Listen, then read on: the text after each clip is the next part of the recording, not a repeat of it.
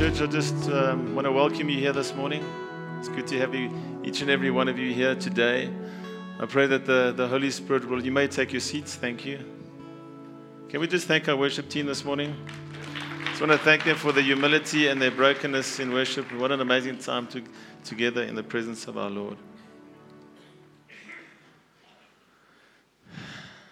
One day we're just going to carry on. Is that okay? Yeah. So church, I just pray this morning that the Holy Spirit will anoint this word. He will anoint my lips, and that the eyes of our hearts will be opened to His truth this morning.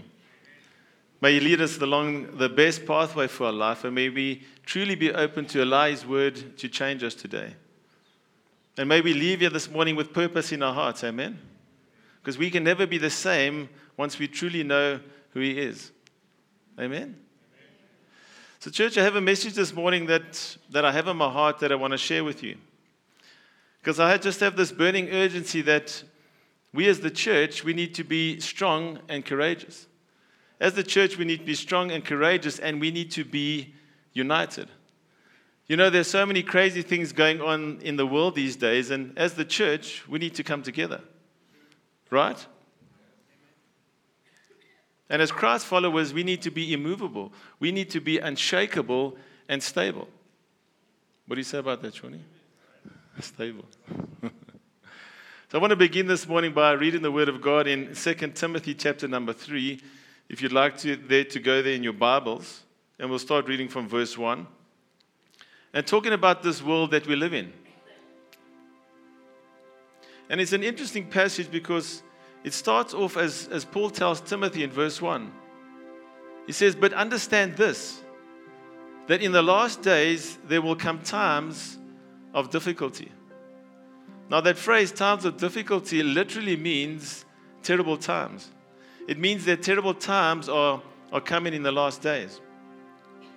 And then he says in verse 2 to 7, "For people will be lovers of self, lovers of money, proud, arrogant, abusive, disobedient to their parents, ungrateful, unholy, heartless, unappeasable, slanderous, and without self-control, brutal, not loving good, treacherous, reckless, swollen with conceit, lovers of pleasure rather than lovers of God, having the appearance of godliness but denying its power.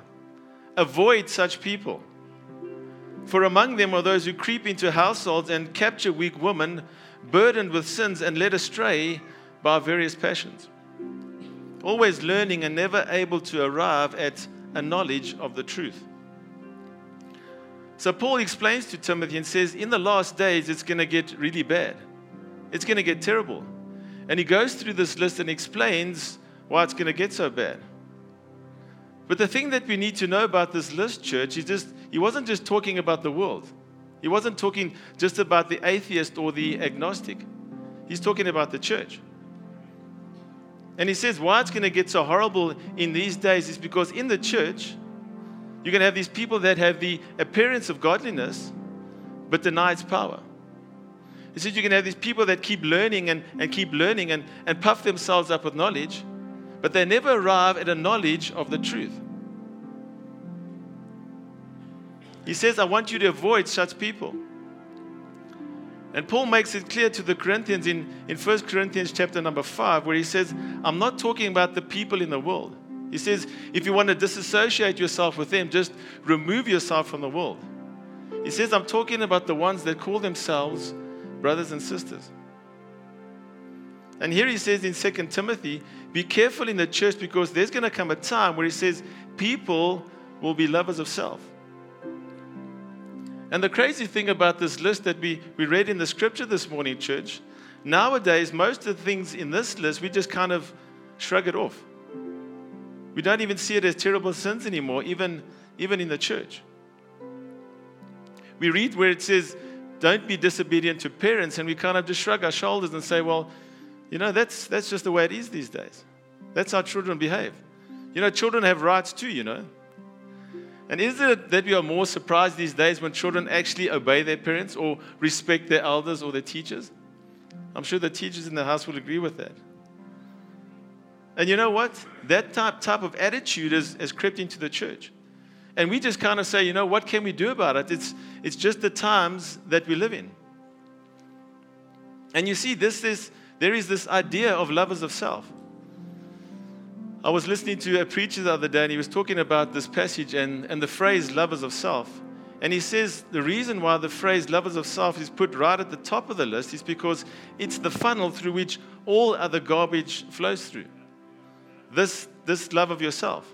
That's why it says lovers of self and then lovers of pleasure, and so on and so on. Why do you love money? Because you love yourself. Why are you proud? Because you love yourself.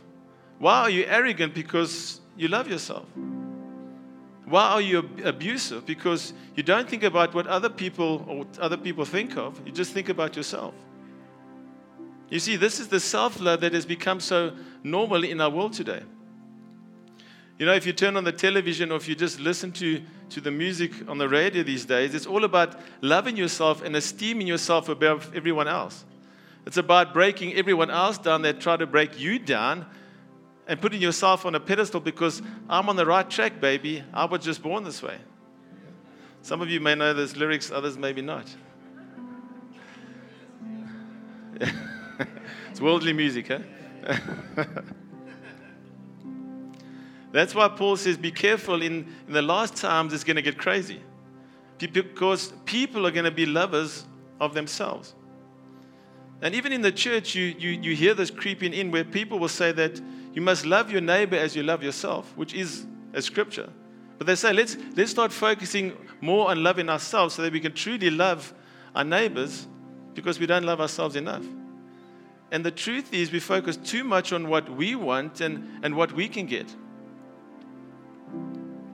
Every time we get together with other people, we talk about ourselves and what we've done and what we've achieved. You know, let's talk about me and how I can love me and how you can love me. And you know, and I'm speaking of the extremes now, I know, church, but that seems to be the norm these days. The scripture says that people will be heartless. They will be unappeasable, slanderous, without self-control, brutal, not loving good, treacherous, reckless, swollen with conceit, lovers of pleasure rather than lovers of God. And again, how many times are we seeing it nowadays, even in the church, where the church is trying to draw people in through pleasure? Come on. If you follow God, He'll help you. He'll make you rich, and everyone in your family is going to be healthy. You'll have your family back. You'll have your business back. Don't you want to follow that type of God? And you see, it's all about you, and it's all about pleasure.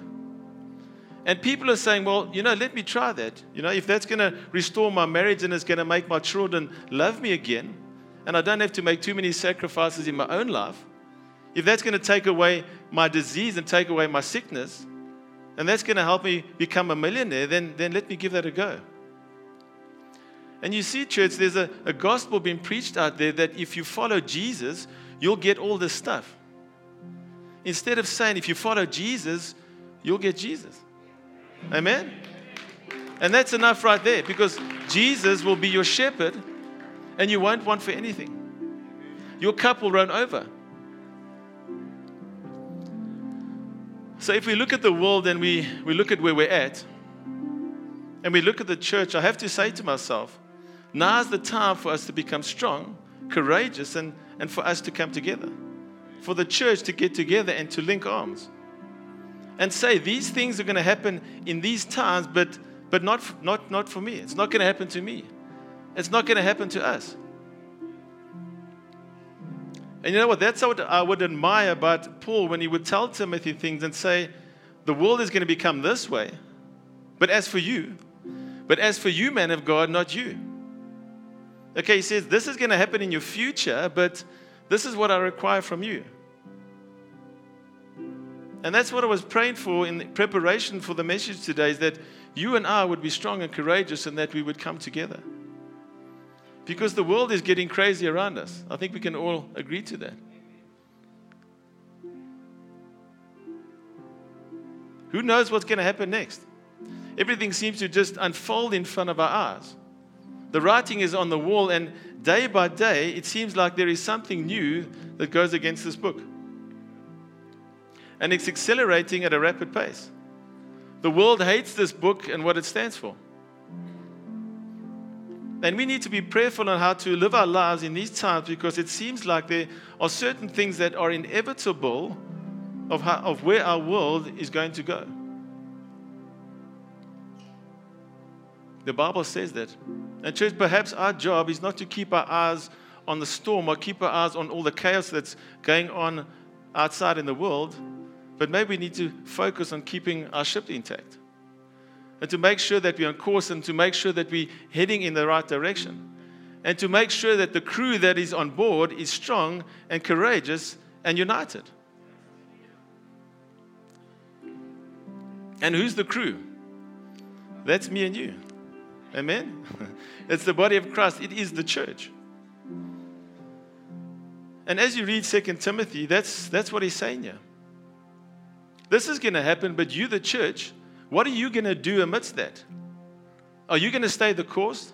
Are you going to stay encouraged and focused and go forward despite what's happening around you?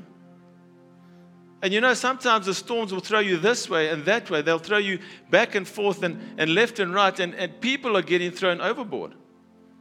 But we need to keep the course. We need to keep this going, because we need to keep heading in the right direction. Amen? You see, this is about the church.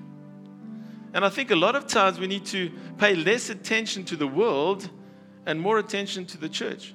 Why am I saying that? Because we need to look inwards before we can have an outward impact. That's what Paul is saying in 1 Corinthians chapter number 5. He's saying, don't judge the world. He says, look at yourselves. That's what we're called to do first. First, look at ourselves. So we need to ask ourselves questions like, are you personally secure and strong and courageous now? Are you deeply in love with your Savior? Will you go against the flow or the norm because you love Him? Will you be willing to be persecuted for speaking the truth of the gospel? Are you in love with people? Are you in love with this family of God? You know, church, something I really had to ask myself as Pastor Renata and I came into ministry in the beginning of the year, and understanding the responsibility that we have before God to this flock, His flock here at Frontline Church.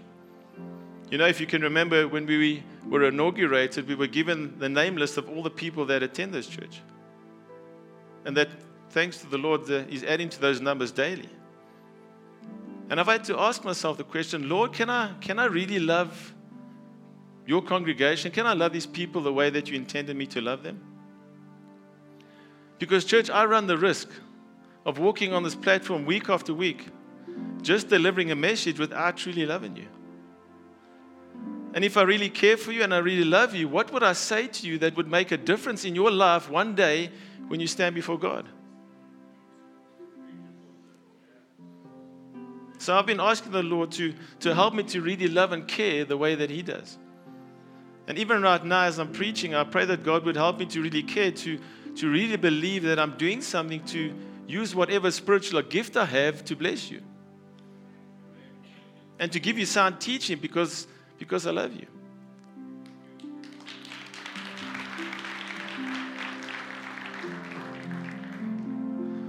Paul tells Timothy in 2 Timothy chapter number 4, he says, look, Timothy, in the last days a time is coming when people will not endure sound teaching. But having itching ears, they will accumulate for themselves teachers to suit their own passions, and will turn away from listening to the truth and wander off into myths. As for you, man of God, always be sober-minded, endure suffering, do the work of an evangelist, fulfill your ministry. He says, Timothy, there's going to be a time when no one puts up with this anymore. But as for you, let them go. They're going to go. They're just going to find themselves a teacher to tell them whatever they want to hear. Why? Because they are lovers of pleasure. You know, if they want to get divorced, they'll find someone with a doctorate to tell them it's okay to get a divorce. They want to have sex outside of marriage, they'll find someone with a degree to tell them and exploit them and tell them it's okay to do that. They'll just find someone to tell them whatever they want to hear. You want to abort your child? You want to marry someone of the same sex? I'll find you a doctor of philosophy that will tell you it's fine. You want to stop believing in hell? I'll find you a Christian author that will tell you that God is a God of love and only love, and that there's no wrath to come, there's no judgment to come. There's many Christian books out there that will tell you the same thing. What do you want to believe? What is your pleasure? What would you like? I'll find you a philosopher that will give you a way out of the truth into your pleasure. But Paul tells Timothy, don't you be one of those guys. He says, you know what this book says? You preach it. You lay it out there. Now's the time to stay the course. Now's the time to stay strong. Because there's a time that's coming when people will be lovers of self, lovers of pleasure, not lovers of God. And not lovers of the morality that comes out of this book. So church, we need to look at ourselves and ask the question, what are we modeling here? Am I a man or a woman who gets on his or her face and adores God and gets alone with His Word and gets convicted and says, no matter what's happening around me, I'm willing to spread this truth, I'm willing to lay it out there? Am I willing to be attacked for preaching or for speaking the truth of the morality in this book? So where are we today? Because Jesus says something really amazing in this next scripture that I want to read to you from the book of John. The last time that Jesus had with His disciples in John chapter 13 and 14, when they were a little afraid because Jesus was going to leave them. And Jesus says, don't be afraid. He says, I'm going to send the Holy Spirit. He said, this is to your advantage. It's actually going to get better for you.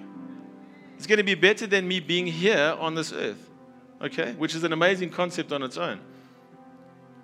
And you see, church, there is a truth in Scripture in which there is this advantage of the Holy Spirit that we've got to really start to believe. That could it be? That could it be that a man or a woman filled with the Holy Spirit would actually be able to do greater things than what Jesus did, according to John chapter 14, verse 12, where Jesus said, truly, truly, I say to you, whoever believes in me will also do the works that I do. And greater works than these will he do because I am going to the Father. I mean, do you really believe that? Do you believe that about yourself, the words of Christ? Amen? And Jesus is saying, don't be afraid. He says, I'm sending you another counselor. It'll actually be better for you. And then he goes on and tells his disciples that you're going to get this message to the ends of the world. He says, I'm not going to be here, but you're going to pull it off. You're going to get this done because of the power of the Holy Spirit. And he says, don't be afraid though. He says, just abide in me. Just abide in me and you're going to bear a bunch of fruit. He says, don't be afraid. Don't look at the mission and say, how are you going to get this message to the ends of the earth? He says, Frontline Church, don't be afraid and be concerned how you're going to get this message to cities and nations. He says, don't worry about it. I will send the Holy Spirit. He said, just abide in me. Just abide in me and I in you, because apart from me, you can do nothing. He says, just abide in me and ask whatever you wish. He says, this is going to get done. Just keep abiding in me and don't start panicking because you don't have enough people to fulfill this mission, or enough talent, or enough power, or enough infrastructure to make this happen. He says, just abide in me and trust in the Holy Spirit. But then when he's finished giving this discourse, Jesus prays something very interesting in John chapter 17, which you may be familiar with. And he says some things in John chapter 17 that can really test our faith. Where we may even say, do I believe this? And if I do believe it, can I actually do this myself? And this is what Jesus prays to the Father. He says, as you've sent me into the world,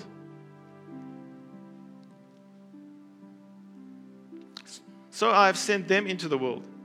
And for their sake I consecrate myself, that they also may be sanctified in truth.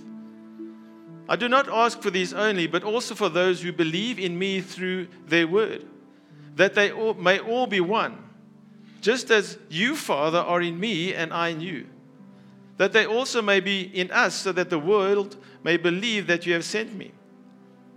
The glory that you have given me, I have given to them, that they may be one, just as we are one. I in them, you in me, that they may become perfectly one, so that the world may know that you sent me and love them even as you love me. Absolutely love that scripture. It's a beautiful scripture. But there's a phrase that occurs in that passage a couple of times that seems to, I battle to wrap my head around. And it's that phrase, just as. I mean, I always knew that John chapter 17 was about unity, and then that God wanted us to get along. And He didn't like the murmuring. He didn't want us to do things that would bring discord to the body. But the phrase, just as. Are you seeing what I'm seeing? Are you hearing what I'm hearing here? What was the prayer of Jesus? It was, Father, may they be one, just as you and I are one. And He's not just saying that I just want them to get along, or He doesn't say that I'm looking for something even deeper than that. I'm praying for something even more than that. He says, I want them to be one, Father, like you and I are one. Isn't that amazing, church? I mean, how close do you think the Father and the Son are to each other? And that's why this phrase, just as, seems so difficult to grasp. And if we're really honest with each other this morning, that doesn't really make sense to us, because we're so used to caring for ourselves and those closest to us, our friends, our family, our spouses, and our children. But just as, that doesn't quite make sense to us. And up to a certain point, I don't know if I ever really believed that was possible. But you see, church, these things are possible with the Holy Spirit. That there would be this oneness that we would have. And this oneness, just as you, Father, are in me and I in you, that they also may be in us, so that the world may believe that you sent me. And God's included in this picture, because the scripture says it's their connection to each other. They connected to us. We are one.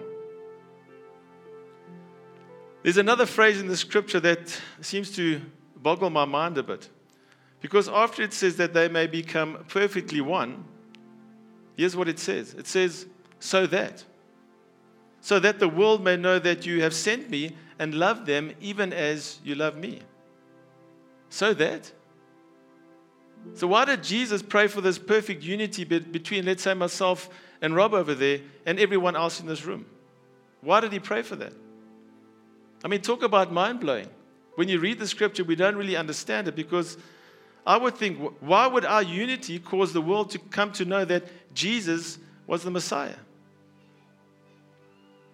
I mean, I get this theologically, but I don't get this logically.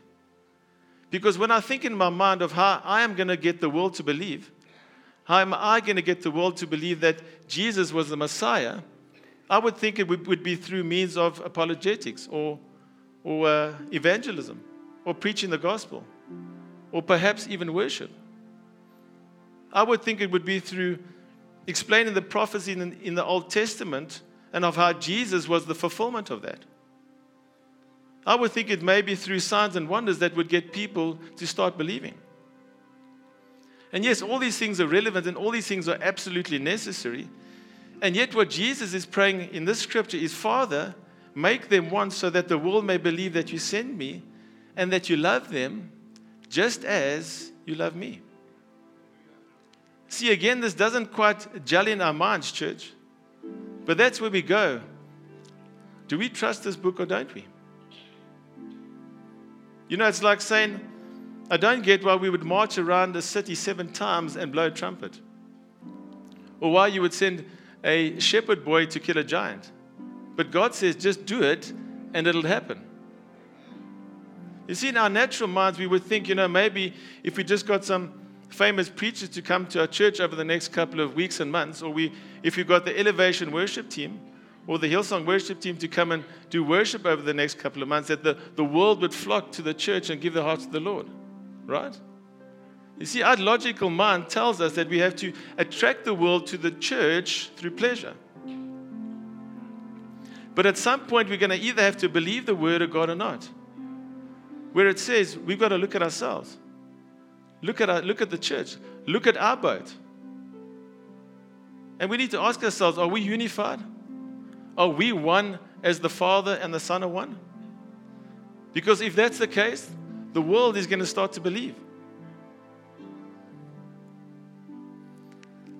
Paul says something amazing in Philippians chapter number 1, verse 27 to 28. He says, only let your manner of life be worthy of the gospel of Christ, so that whether I come and see you or am absent, I may hear of you that you are standing firm in one spirit, with one mind, striving side by side for the faith of the gospel, and not frightened in anything by your opponents. This is a clear sign to them of their destruction, but of your salvation, and that from God. And Paul says, if you guys would just strive side by side, not frightened in anything by your opponents, he says, this is a clear sign to them of their destruction. And you know what, church? No one believes in their destruction out there anymore. They don't believe that there's a judgment to come. Which leads me to believe that the church hasn't fulfilled its mandate yet. They don't believe there's a judgment to come. Honestly, half the people in the church don't even believe there's a judgment to come. I'm just saying, turn to page 7 and you'll see how God destroyed everybody. Just go through the Bible, you will see the righteous judgment of God. You will see His grace as well, but you will see the righteous judgment of God. And people will say, you know what, you're just quoting out of the Old Testament. I'm saying, have you gone through Revelation?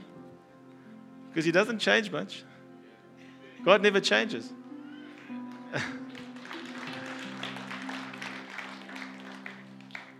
No one believes in the destruction out there. But church, what the Bible says though is it's our unity when we're perfectly one, when we're striving side by side. The Bible says that they're going to start believing in their own destruction and our salvation. And again, this might not add up to you logically, but we need to make a decision that even when this book doesn't make sense to us, we're going to submit to it. And even when I think this book is wrong for some reason, I need to assume that I'm wrong. And I think a big problem in the world today, church, is whenever our intellectual minds tells us there's something wrong in this book, we need to assume that there's something wrong here instead. And this is what God is saying. He says, but I'm telling you, when you become one like the Father and the Son are one, when you become perfectly united, not afraid of anything, they're going to believe in their destruction. They're going to believe that Jesus was the Messiah. And they're going to believe that you were loved by God and that you were saved by God. That's what the scripture says. And that's how man will come to repentance. And church, our work is to say, you know what? I know I get along with you all. But am I truly pursuing this oneness? The Bible puts it in this way in 1 Peter chapter number 2, verse 4 to 5. And I love this scripture. It says, as you come to Him, a living stone, rejected by men, but in the sight of God, chosen and precious. You yourselves, like living stones, are being built up as a spiritual house to be a holy priesthood, to offer spiritual sacrifices acceptable to God through Jesus Christ. He says you're like a living stone being built up into a spiritual house. Do you ever think of yourself like that? That you're part of the temple? You know, a lot of times when we talk about the temple of God, we say, well, that's just us individually. There's truth to that. But usually when it talks about the temple in the New Testament, it refers to you plural instead of you singular. Like in 1 Corinthians chapter 3, verse 16 to 17, where it says, don't you know that you yourselves are God's temple and that God's Spirit dwells in your midst? If anyone destroys God's temple, God will destroy that person. For God's temple is sacred. And you together are that temple. You see, it's saying all of us. That's what it's saying. And it's this idea that it refers to in 1 Peter 2, that I'm a living stone that's part of that temple. And yes, there are other parts that talk about us individually being a temple of the Holy Spirit. Yes, He's in me. But there's an even more real picture here of us being stacked up together to become the temple of God. And I don't know if you've ever thought about it like that, or if you've ever seen yourself in that way. So I've got a brick here this morning, and you're probably wondering what it was for. And you're probably wondering if I'm going to use the same illustration that Jared did last week when, do you want to catch this offense, brother? So just picture this as a person. Let's just say, for instance, this is me. This is all my awards, this is all my achievements, this is everything I wanted for my life, all my desires. This is what I've created for my life. I'm standing out here. I'm attracting attention to myself. This is my Christian walk. This is everything I've done in my life. I'm just trying to draw attention to myself. But you know what? Who wants to look at one brick on its own? Right? And I never thought I could be this person that could be standing on their own, doing something on their own, because what is the purpose of that? The purpose was always to be a part of something bigger, a part of something greater. Right? And 1 Peter 2 is talking about how you're one stone. And you just need to attach yourself in. And maybe initially you want a position of authority. You want to be the guy that's right out in front. And you want to be seen by everyone. Instead of saying, well, it's just an honor to be a part of the temple. Right?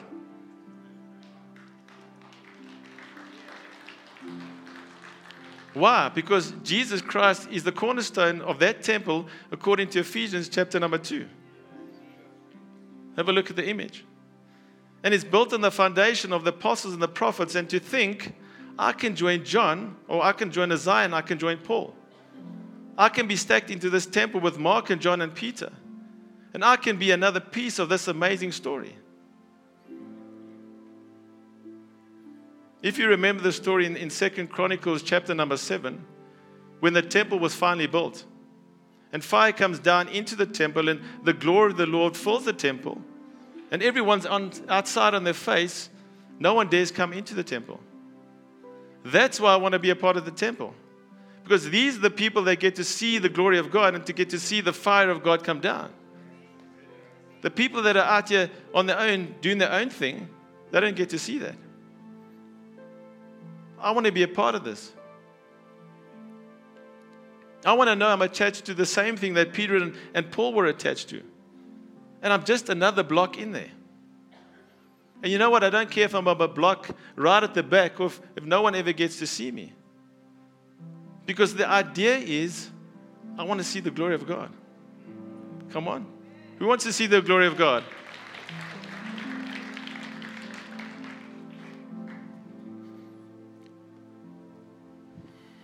Church, I'm going to close with this morning.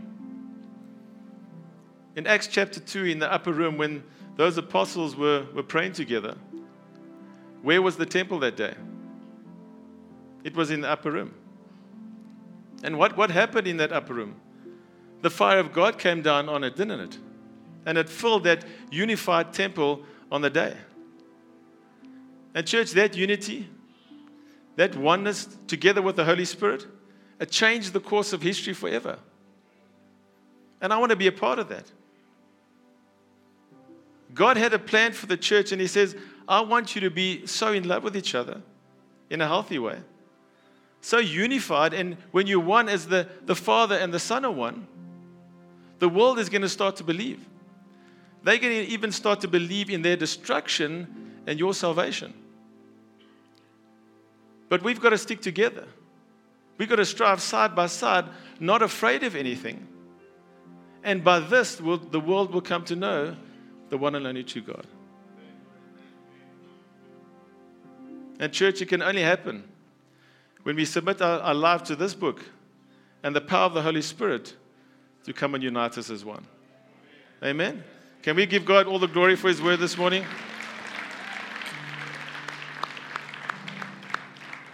Church, would you stand with me this morning? We can just seal this word together in prayer. The worship team can come up. Thank you.